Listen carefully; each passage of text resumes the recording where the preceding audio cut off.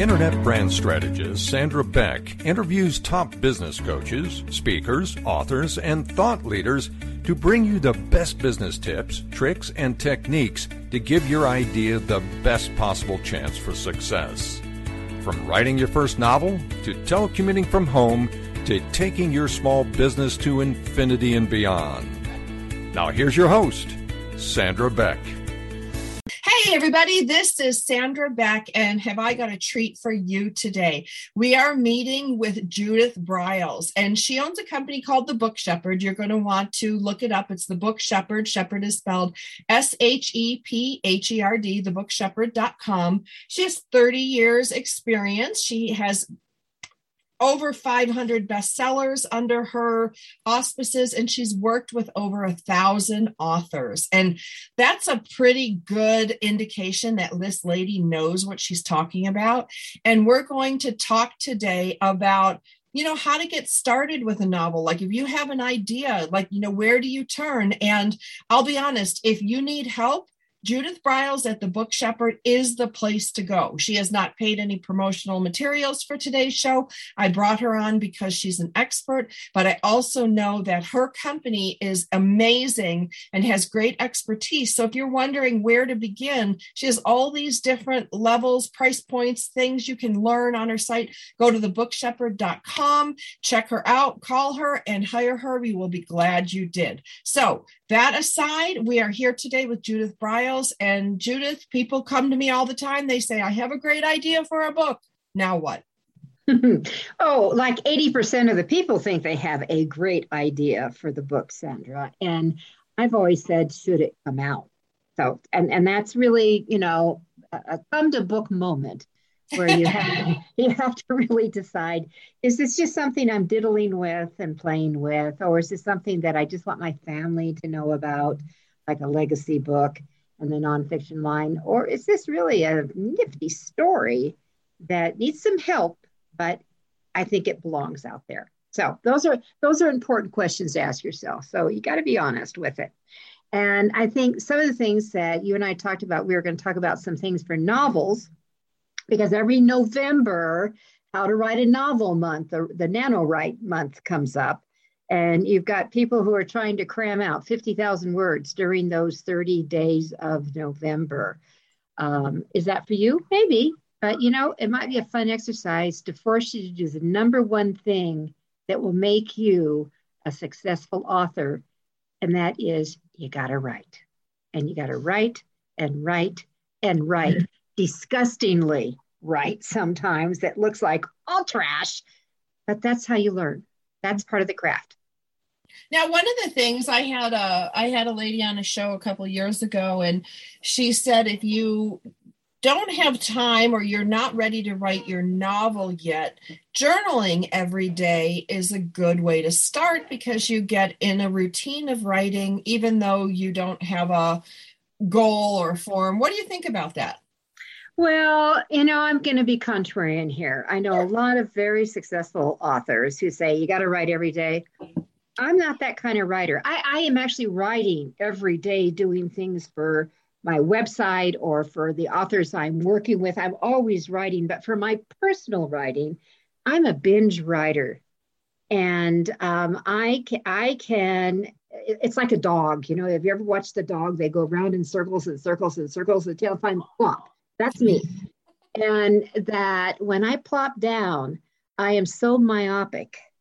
I am so focused that I may be writing from 4 to 8 o'clock, 4 in the morning to 8 o'clock at night, nonstop. I get to take health breaks. That's just about it. And I can often do, because I've done some of the things that we're going to talk about during this session. I've already done my planning. I've already done my research. I just have to plot. And I think that's a big deal for a lot of people, the actual sitting down and writing. Right. And so when I go, I can actually do a draft of an entire book in a week.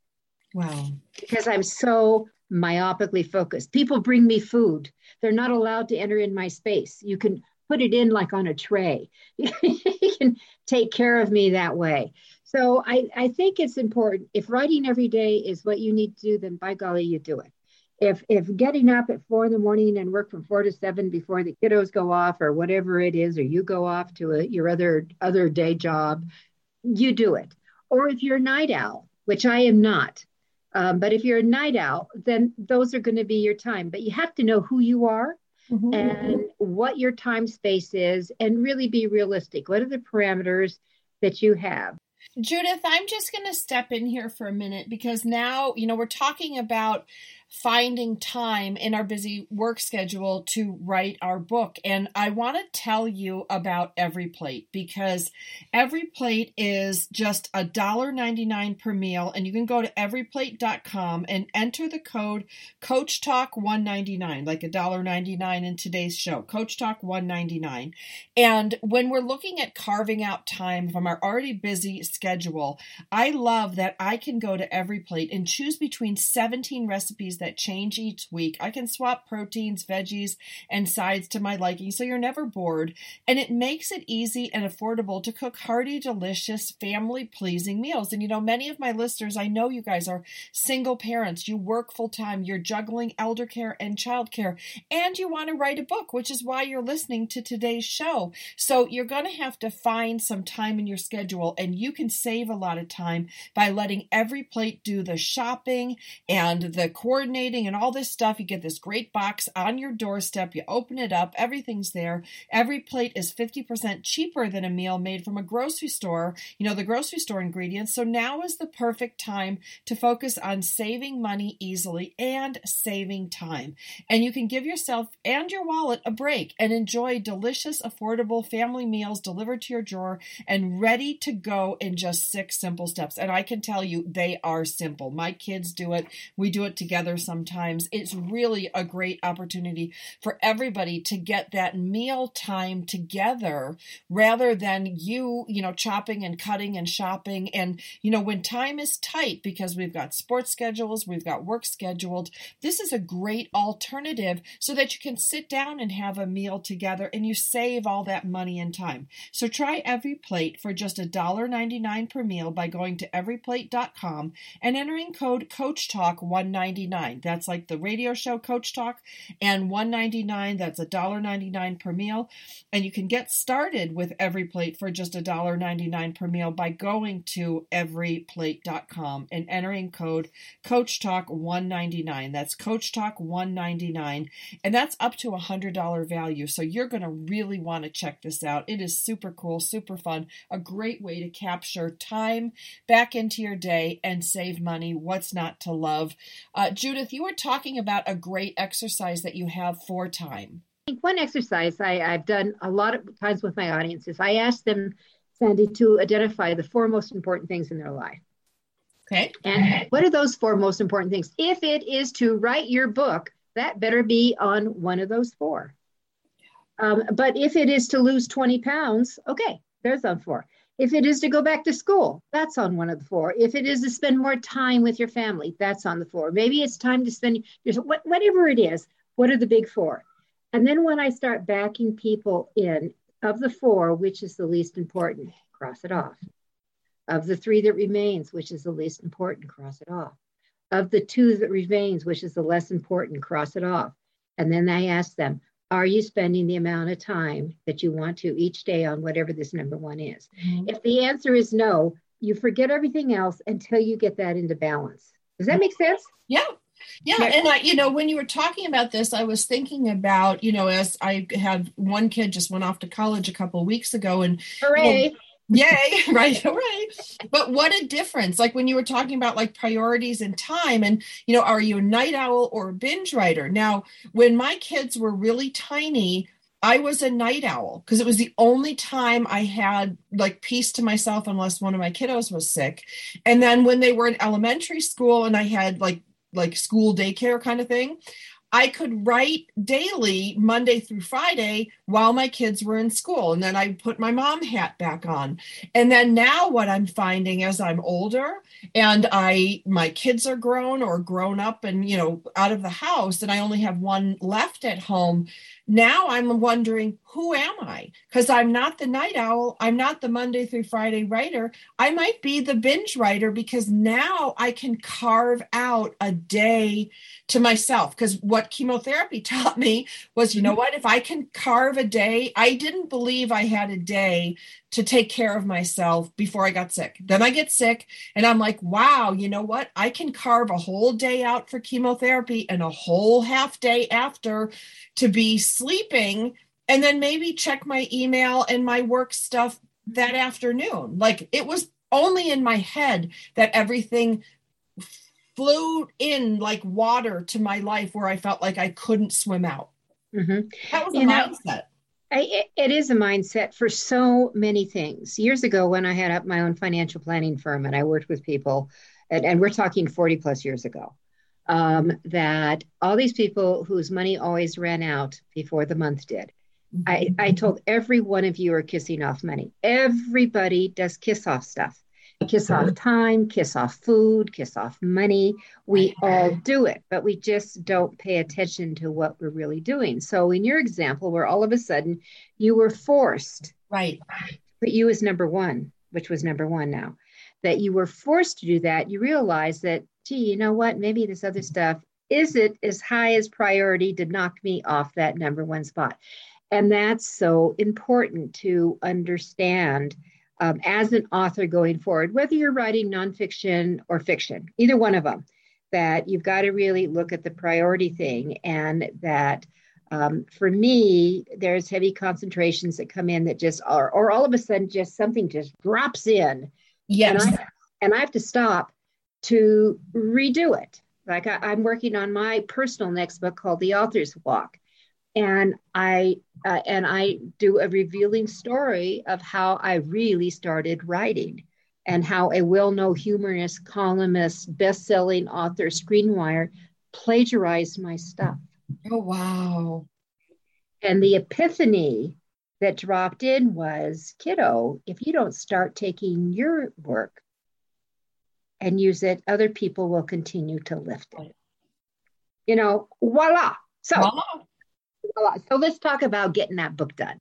Yeah. And the very first thing, and this was one of the best advice that I got from one of my agents, and I do all want you to know that I started the traditional path. I was published by New York. 18 of my books were published by the big boys. My agent was with William Morris, the big boy, and I just thought that's the way everyone did it. And I am a recovered publishing snob.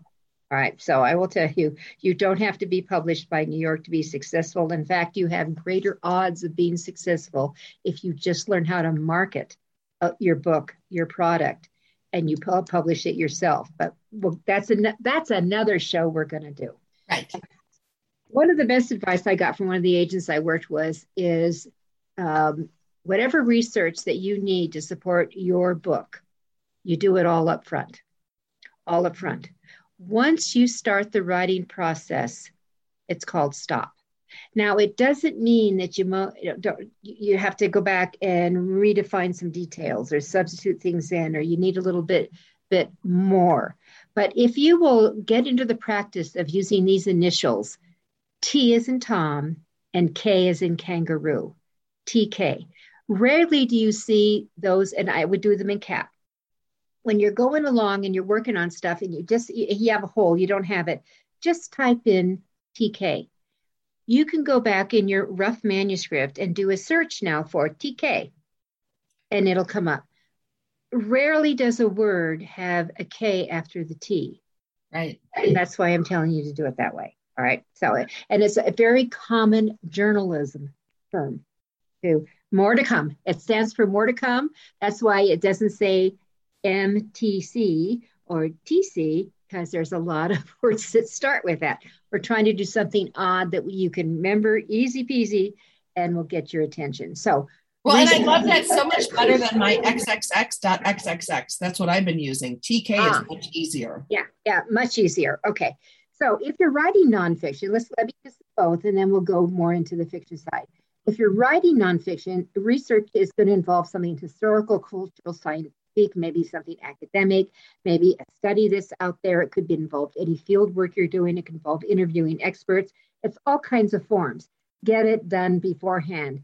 When you see you need more information, just TK it, fill in the hole when you're done. If you stop to do the research, guaranteed your flow will evaporate. Absolutely. And the flow and being in the zone is so important. Or fiction. You may have to do some traditional type of research from events, people, locations, times, gadgets that were used during this time that you're writing about. That internal research, get that involved in your character sketches. Like if you're writing a book like, current day in way into the, the 21st century, and you have them still wearing a Timex watch, maybe you need to go back and review. Maybe he's a classic character. Okay, so funny you say that, because I was given a book to read by a publisher to do critical thinking, and I'm like, she wrote this like 20 years ago, and my contact over the publishing house said, well, how do you know? I'm like, when is the last time you needed a dime to make a phone call? No. Yeah, right. I mean, like, no, like 25 years ago, maybe 30. Yeah. We always carried a dime and a quarter, right, in our purse. So if you are, one of the most important things I can tell any of you is that you need to be reading, devouring books that are in the genre that you're writing for. You need to understand what the flow is, what the fiction, some of the jargon that gets used. You need to understand what's current, because the people you're writing for are tuned into it. And if you don't fit some of the mode, you know what? You're going to be la-la. Or you might be really outdated. That's what I found with some of the people when I do reading work. It's like, it's a great story and stuff, but it's written like a romance novel would have been written 10 years ago or 20 years ago. There's different pacing. It's different everything. Not the story. Like, you know what I mean? Like characters still have to have arcs and character conflict, but how you present it to the reader, it's like putting it on good china versus putting it on an old busted up plastic plate.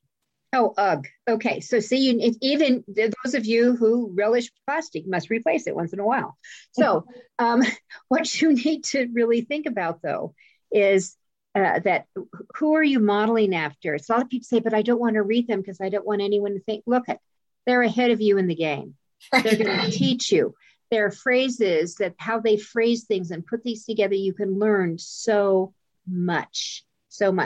And the other thing is, so you need to read your just write, just start right. It's going to be ugly, awful. It's okay. Just start writing. All right. Next thing, number 2 is you need to know what in the heck your book's about. Right. What a clever thing. All right.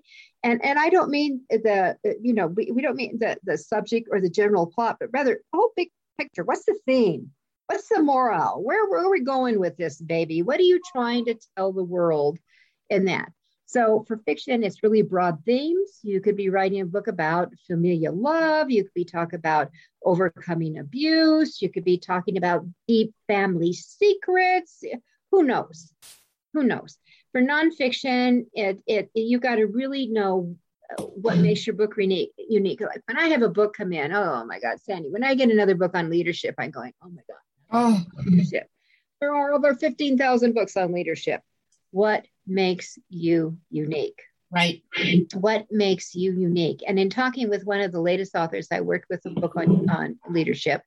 I kept thinking, come on, Mike, you got to help me out here. I get you with the CIA for 16 years. I get you were for 22 years. I get that you created the whole global security for Microsoft. I get it. But what was really unique? Right. What was really unique? And it came from his email and a word he used in his email. And I said, explain this to me. And I said, that's it. It's the art of Ronin leadership. Okay. I get it. The power of being the maverick. I get that. All right.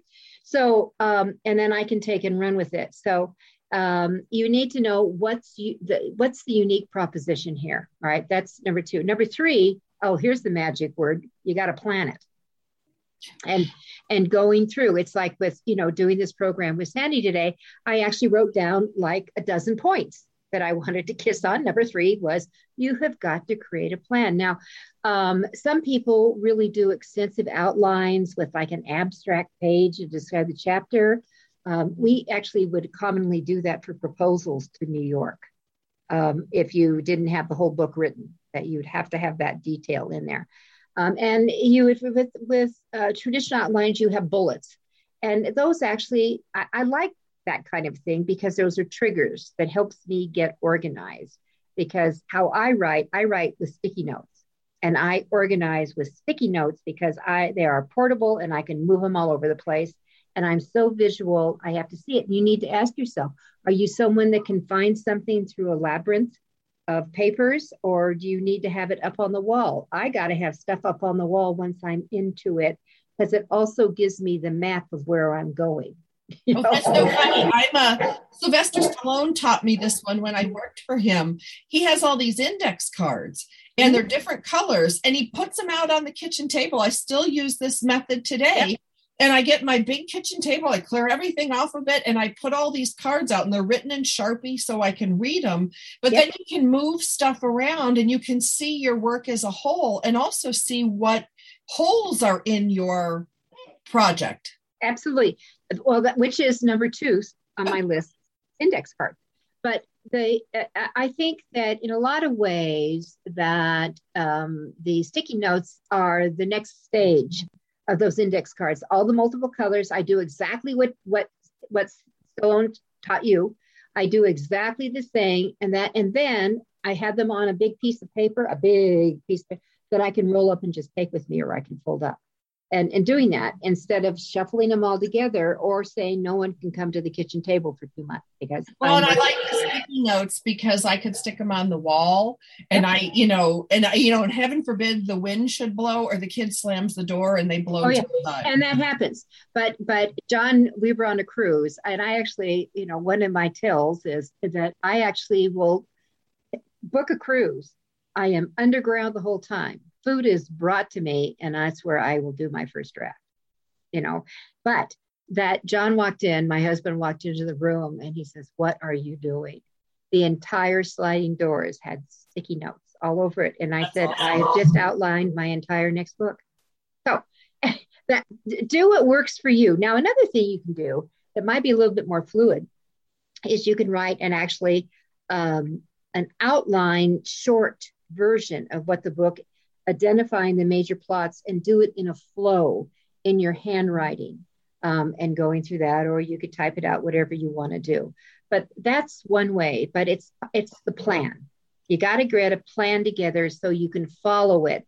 And I know, especially in fiction, once fiction authors get going, they've got their Bible put together and they know what the traits of their characters are, the naughty habits, all those other things that they want to include. But characters have the habit of starting to talk to the author and will lead the author in directions that maybe the author didn't know. So I think you need to be open, because as you write, things will happen, things will drop in. That I don't have that incredible wacko gift that some of these fiction authors have of coming up with these ideas, the genesis of their books.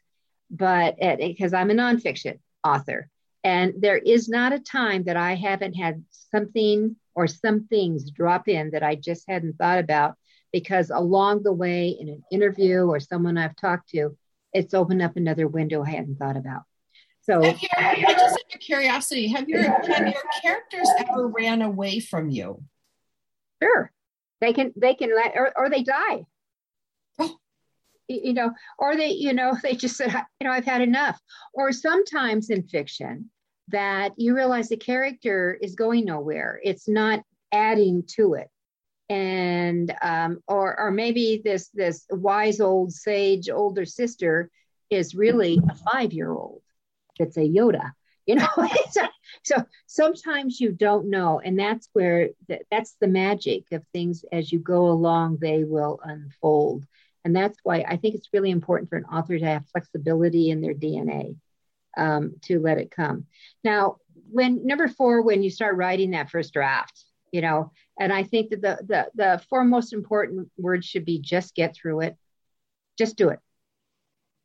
For Nike is just do it. I want you just to get through it. As ugly as it is, as rough as it is, just get it going, because you can there could be so many levels of your rewrites as a process, but this is also how you learn. And I think this, we mentioned as we started that the November, which is the National Novel Writing Month, also known as the NaNoWriMo, that this is where you have dabbles and dribs that come in, and you're almost doing a speed write. You've got your brain on fast track to try to get through these 50,000 words, which is the goal to do it. So and it could be the first 100 pages. Guess what? You throw them out. Yes.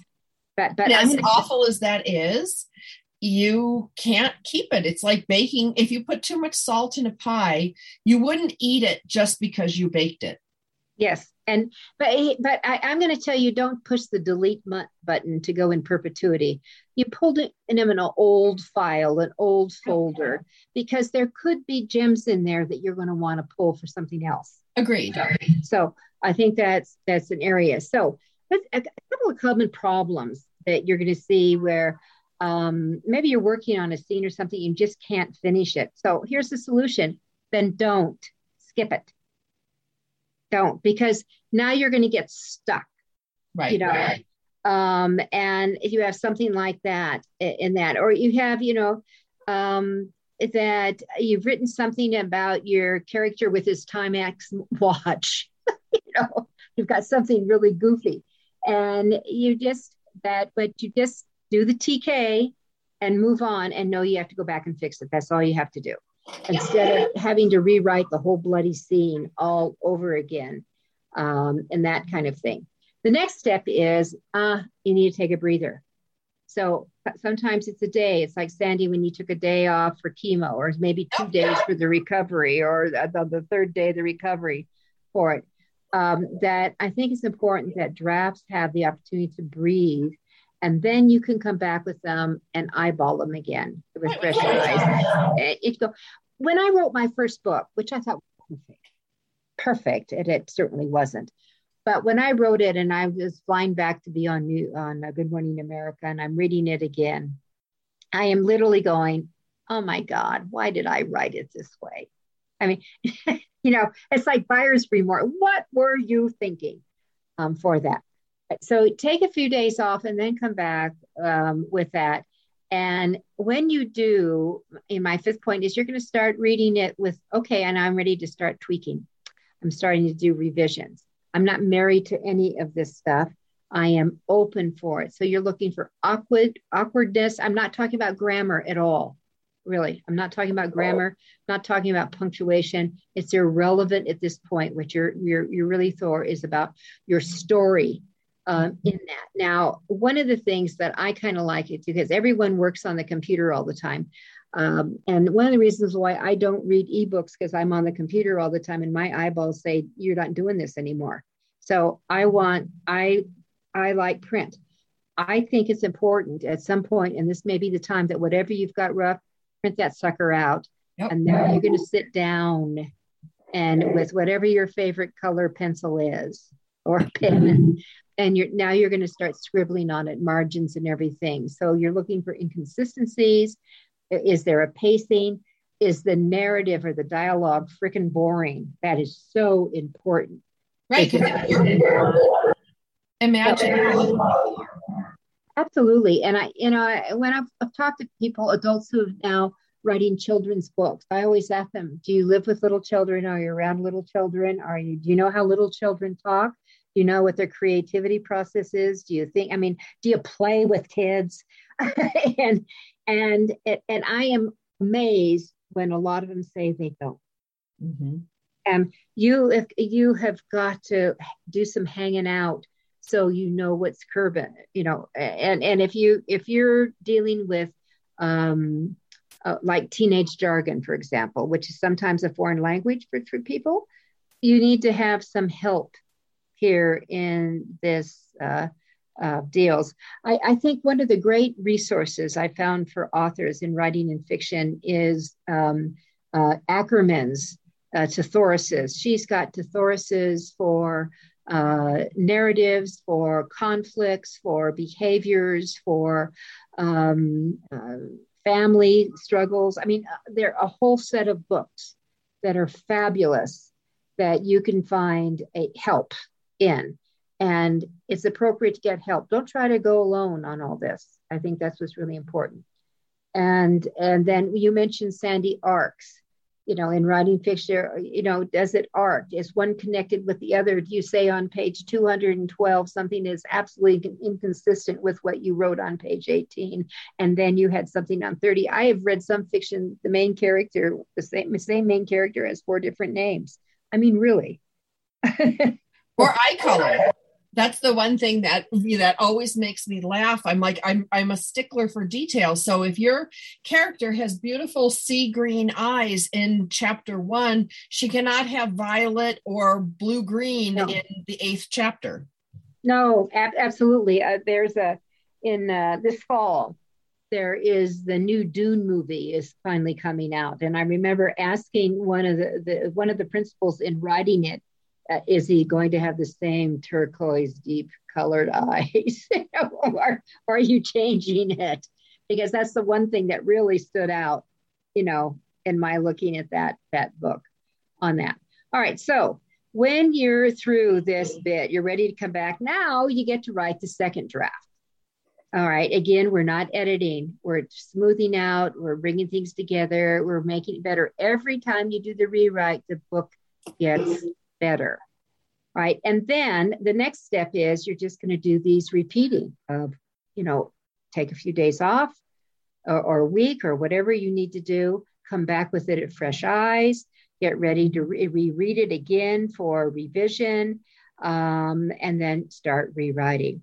All right, the next step, then this is actually, I'm on step 9, is now we're going to start paying attention to grammar and some of the punctuation side of it. And these are really the obvious ones. You're going to be looking at the flow of what you're doing, where you're going. You're looking at the language are using the correct words for the genre, for the character ages, the way they speak with each other. And also, I think what's really important, I see a lot of authors get in trouble with this, Sandy, is they forget about the senses.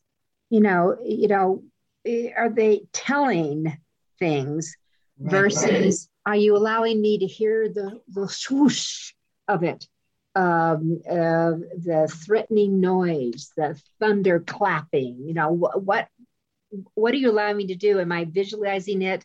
Am I tasting it? I mean, how horrible can it taste? Can you really describe that for me? And I think it's really important to do that because we do that in our narrative of dialogue and in the narrative setting up and exiting your scene, and you're putting that together with the process. And then I think it's important to look at what the tone you're using. That's usually less so in a fiction book versus a nonfiction. And one of my pet peeves for nonfiction authors is always it's passive, the passive writing, the we and us. And for a nonfiction writer, you are writing to a you. There is one person that right now has eyeballs. Now there could be a gazillion eyeballs on it, but it's one person's set of eyeballs. So you're giving advice to a you, and keep it in that tone so they say, oh, they're talking to me, instead of this weism and the us-isms. Right. Then next, I think it's important to get some other eyeballs besides yours. Don't get it out too early for other people to read. And this is where I've seen, I know sometimes writing groups are really supportive, really, really helpful, but sometimes they can sabotage the effort. If you've got a whole bunch of people in a writing group that are not into sci-fi, and that is fantasy sci-fi is your thing, they're not going to get of a whole sci-fi community in a lot of ways. They're not going to get this futuristic view and some of the things that are going on. So your beta readers need to have beta readers should be readers of that genre. I strongly believe that. Very, Well, it very can also important. be what I learned with some of these writers groups is if somebody's comments to you feel icky, Mhm, they probably are. Because if mhm. somebody tells me, you know what, you have a problem with dialogue or the dialogue sounds the same with your characters, okay, that's a valid criticism. But if they're like, I just don't like it and I don't know what it is, like, those type of things, you've got to pick the right people for your peer group because there's a lot of jealousy, there's a lot of competition, there's a lot of just ickiness. So I have that ick factor. So if something feels icky to me, I'm like, okay, that's enough for me to go, this isn't the right place for me. Oh, and that's absolutely true. And I think that for criticism, I've always told authors, a lot of times criticism is comes from envy. You're doing it and they're not. Right. So always understand that in the process. So I think that when you select your beta readers, that they're that intended audience that, as we're both saying, and you're not going to be able to tell if you're using a jargon in your marketing book if you give it to another experienced marketer to read because they may not be the reader of it. Right. That's what people need to understand on this thing. So give your readers kind of what you're looking for. Do you want them to line at it? Do you want them to give you overall feelings? Do you want to do you want to ask them, what do they think, what do they think about the various conflict points, the plot points? How did the ending grab you? Was the opening power enough to keep you going past page 18, which, by the way, dear listeners, that's where most books are closed. Is that going to keep it going? In that, and I do, Sandy, want to add on for our nonfiction listeners that I am a huge, huge, huge believer of using stories in your books. So as they are reading it, they're thinking, oh my God, she gets me, or this sounds like Uncle Charlie. Oh, you know what? This is what George down the street did exactly when he screwed up his company and it went belly up. So they connect and they can relate to you on that. Whatever well, you back to the Bible. I mean, the Bible is parables. How do they think we learn things? We tell stories to each other and we learn. So, telling stories in your book, I think, goes back probably to the caveman days around the fire. Oh, absolutely. So in asking for feedback, you may ask them, does it flow? Does it go too fast? Are there any holes in here you're looking for? Is there any characters that you loved or did not like? Are there any of the characters that you really wanted to pull through? And even bad people in a book, you can sometimes root for them. I mean, one of my challenges, and I'll say this, I'll probably people, because I've been on Oprah's show several times, but I hated most of the books that she put in her book club. Mm-hmm. They were always depressive. Just, you know, I sometimes want to, when I read a fiction book, I want to come out feeling good. I want to root for people. And even for the bad guys sometimes. They say, well, maybe there is an inkling of good stuff here. And it will come out. But sometimes when it's too depressive, I'm going, wait a minute, this isn't the escapism I was looking for. Now, oh, it's more yes, that's when you write nonfiction. But you better have some solutions for nonfiction. As you're going through these things. So give them what you're looking for. And I think it's always a good idea to ask, what characters do they like and what did they didn't like? And what are the best attributes you liked or what are the naughtiness that really intrigued you to wonder what was going to happen? But whatever you do, make it easy for them. So I think that it's really important to ask them how, if they've agreed to do it, how would they like to have the manuscript sent over? Do they want them to email the manuscript? If they want it printed, how do they want it? When I look at stuff, I want it printed to go through it because I'm going to be writing notes on it probably as I go through it in those areas. If they want it on a tablet, then you need to export it to, a dummy ebook. And get it that way. So ask them. You ask and you deliver it the way they want it. That's the way. There's no exceptions to that. Don't make it difficult. Now, let's say everything comes back. My point 11 here is that you've got all this feedback coming back. listen to it. And if someone says, boy, I didn't like, Herbie that you had in chapter 3, why didn't you like them? Ask them why. Well, it was a slime bucket and everything he did, turned to trash, and you couldn't trust him and you couldn't do this. So you start looking for what are the things that are grabbing as you go along with that. But ask for feedback, and if appropriate, if you feel it's right on target, start implementing it and incorporating it back. It's also, let me say this, it's also to disregard it. Because sometimes feedback can come back that in your heart of heart, just isn't the right fit. This is the wrong person. And I have had to pick up, Sandy, a lot of authors from the floor when some of this stuff has come back, because it often was the wrong fit. The wrong person was reading it. It just wasn't their kind of thing. Well, and that can be for a professional too. I remember early in my career, I was in my 20s, and I wrote a romance that was set in Romania, where two people fell in love because they were going to Romania to do adoptions. Single father and a single mother adopting children, ended up getting married in Romania so they could bring these children out. Now, again, wasn't a bestseller, but I remember the editor over at a major romance publishing house going, ew, ick, why would you do this? That's like putting snakes in a box of chocolates. And she ripped on me for I still have it somewhere. And I know her name was Hillary. I won't give her last name, but it was the rudest. And I kept that letter for years because it reminded me someone should be criticizing the work, not making fun of you. Yes, absolutely. And it, especially when my gosh, you've worked a gazillion hours. Yep. Putting this together, your heart and soul. And I often find in a lot of fiction, a lot of that author is in there. Oh, yeah. Their traits are in there, their fears, their concerns, their fill in the blank.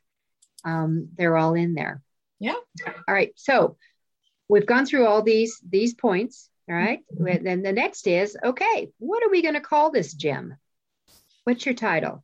And usually you may have known from the get-go, but my experience is that often titles will come as the process moves along. And just to let that happen, you may alter it, you may do that. I think it's real important for fiction authors, to really think, I am not a one-book pony. There are more books, whether they are connected with these characters, we're going to carry them forward. You could.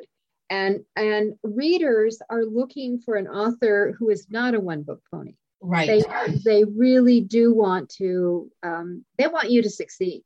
And they're willing to invest some of their time to support you in that, by buying your books, by reading your books, but that let them know that there's more to come. I think that's always just smart to do that within your book. So title it, and then you start thinking about, what do I do next? Okay.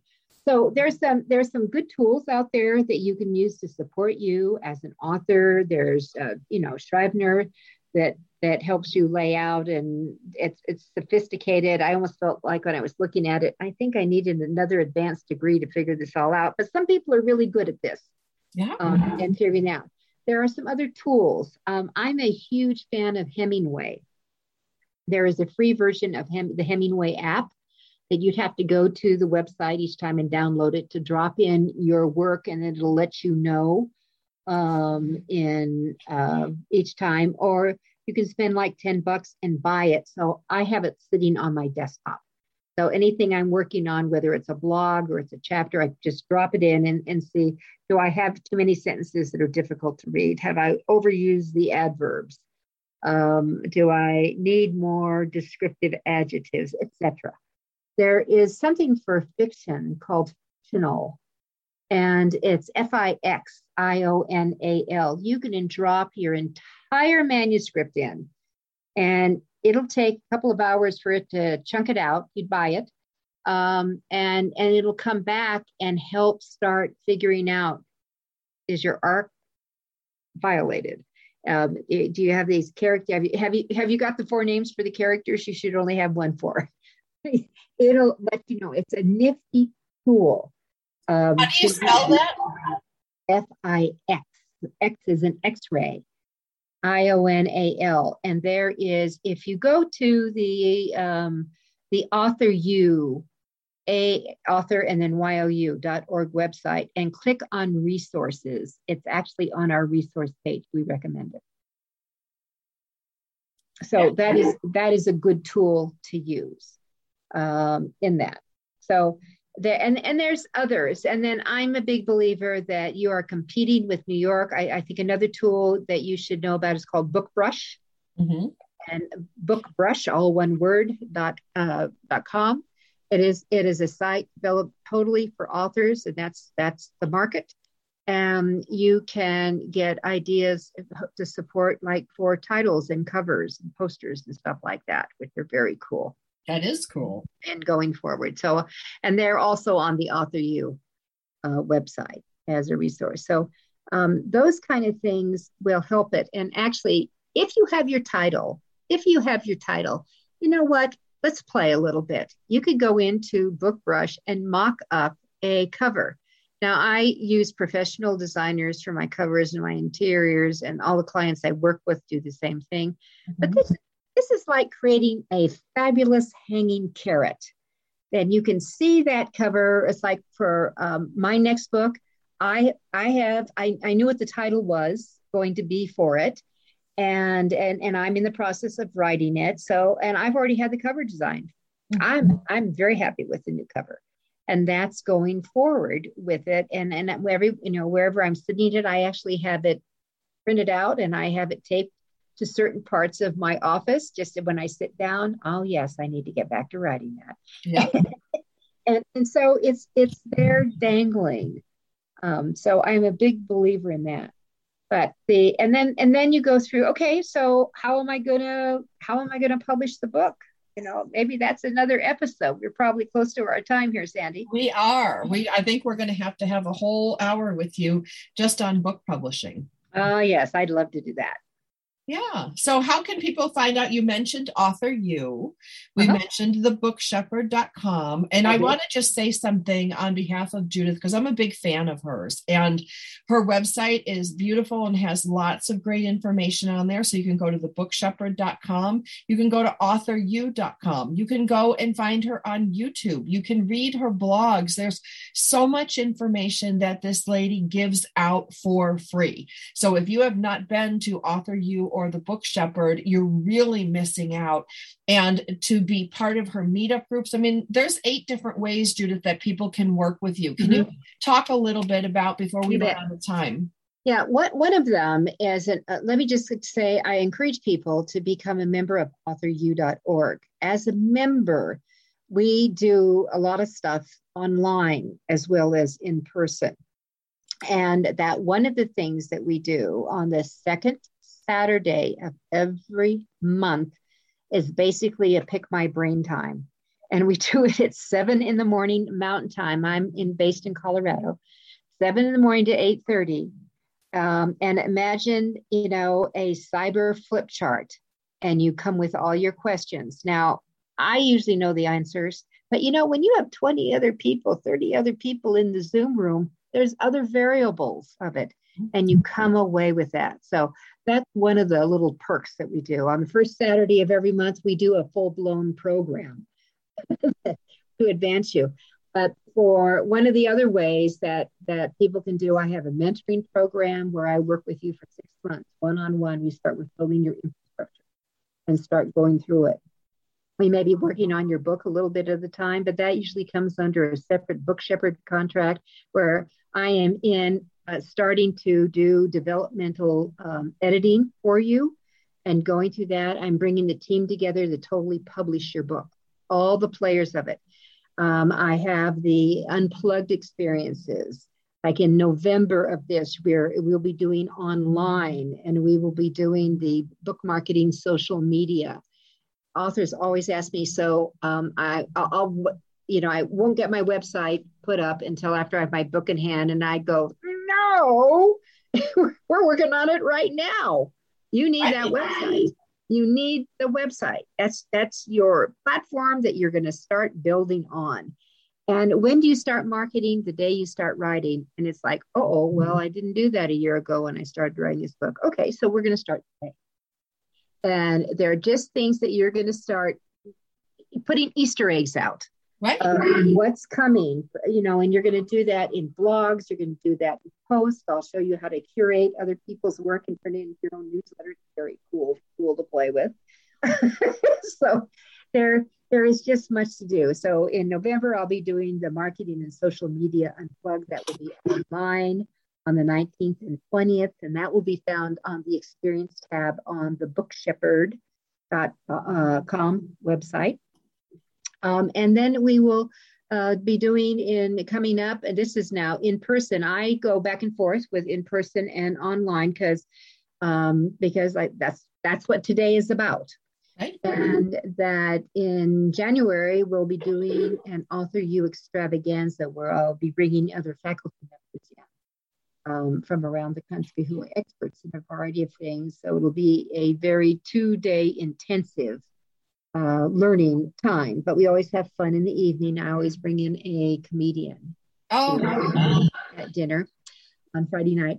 And then we have another way is, if you like cruising, I do a cruise, Publishing at Sea cruise, which will be to the Southern Caribbean in 2022, starting February 26th. And if whenever you're listening to this, if it's prior to February and you're interested, call me and I'll see if there's any space, because this is 8 days at sea. You will be working. My attitude is when we are at sea, I get to own you. So from a little bit from 8 o'clock to 4 o'clock with a long 1.5-hour lunch break so you can enjoy the ship. We're in workshops and we're working. You're learning on a variety of tools, techniques, strategies to support your success as an author. And when you're at port, you know what? Go. Just go. I don't want to see you. Go have a good time. I'll see you at dinner. And we have, that's how we've done it. 2022 will be our 9th year we've done the Publishing at Sea cruise. And you can see that at publishingatsea.com. Love that. There's a few ways, that you can buy me for a month of work where I give you 8 hours of my time, and I'm generous. I always give people more. You can do intensive one-on-one mentoring where we have a 6-month program. You just want to pick my brain, you can buy an hour of my time. Up to all of you. Love that. So check her out on Amazon. Check her out on thebookshepherd.com. Go to Author You. You'll be glad you did. We will be definitely having Judith back again. You've been a great help and a great inspiration for all the new writers out there. We'll be back again next week with another great episode. On behalf of Sandra Beck, we want you to get out there today to make more money with less time and effort so you can live the life you want. Tune in next week for more tips, tricks, and techniques on Coach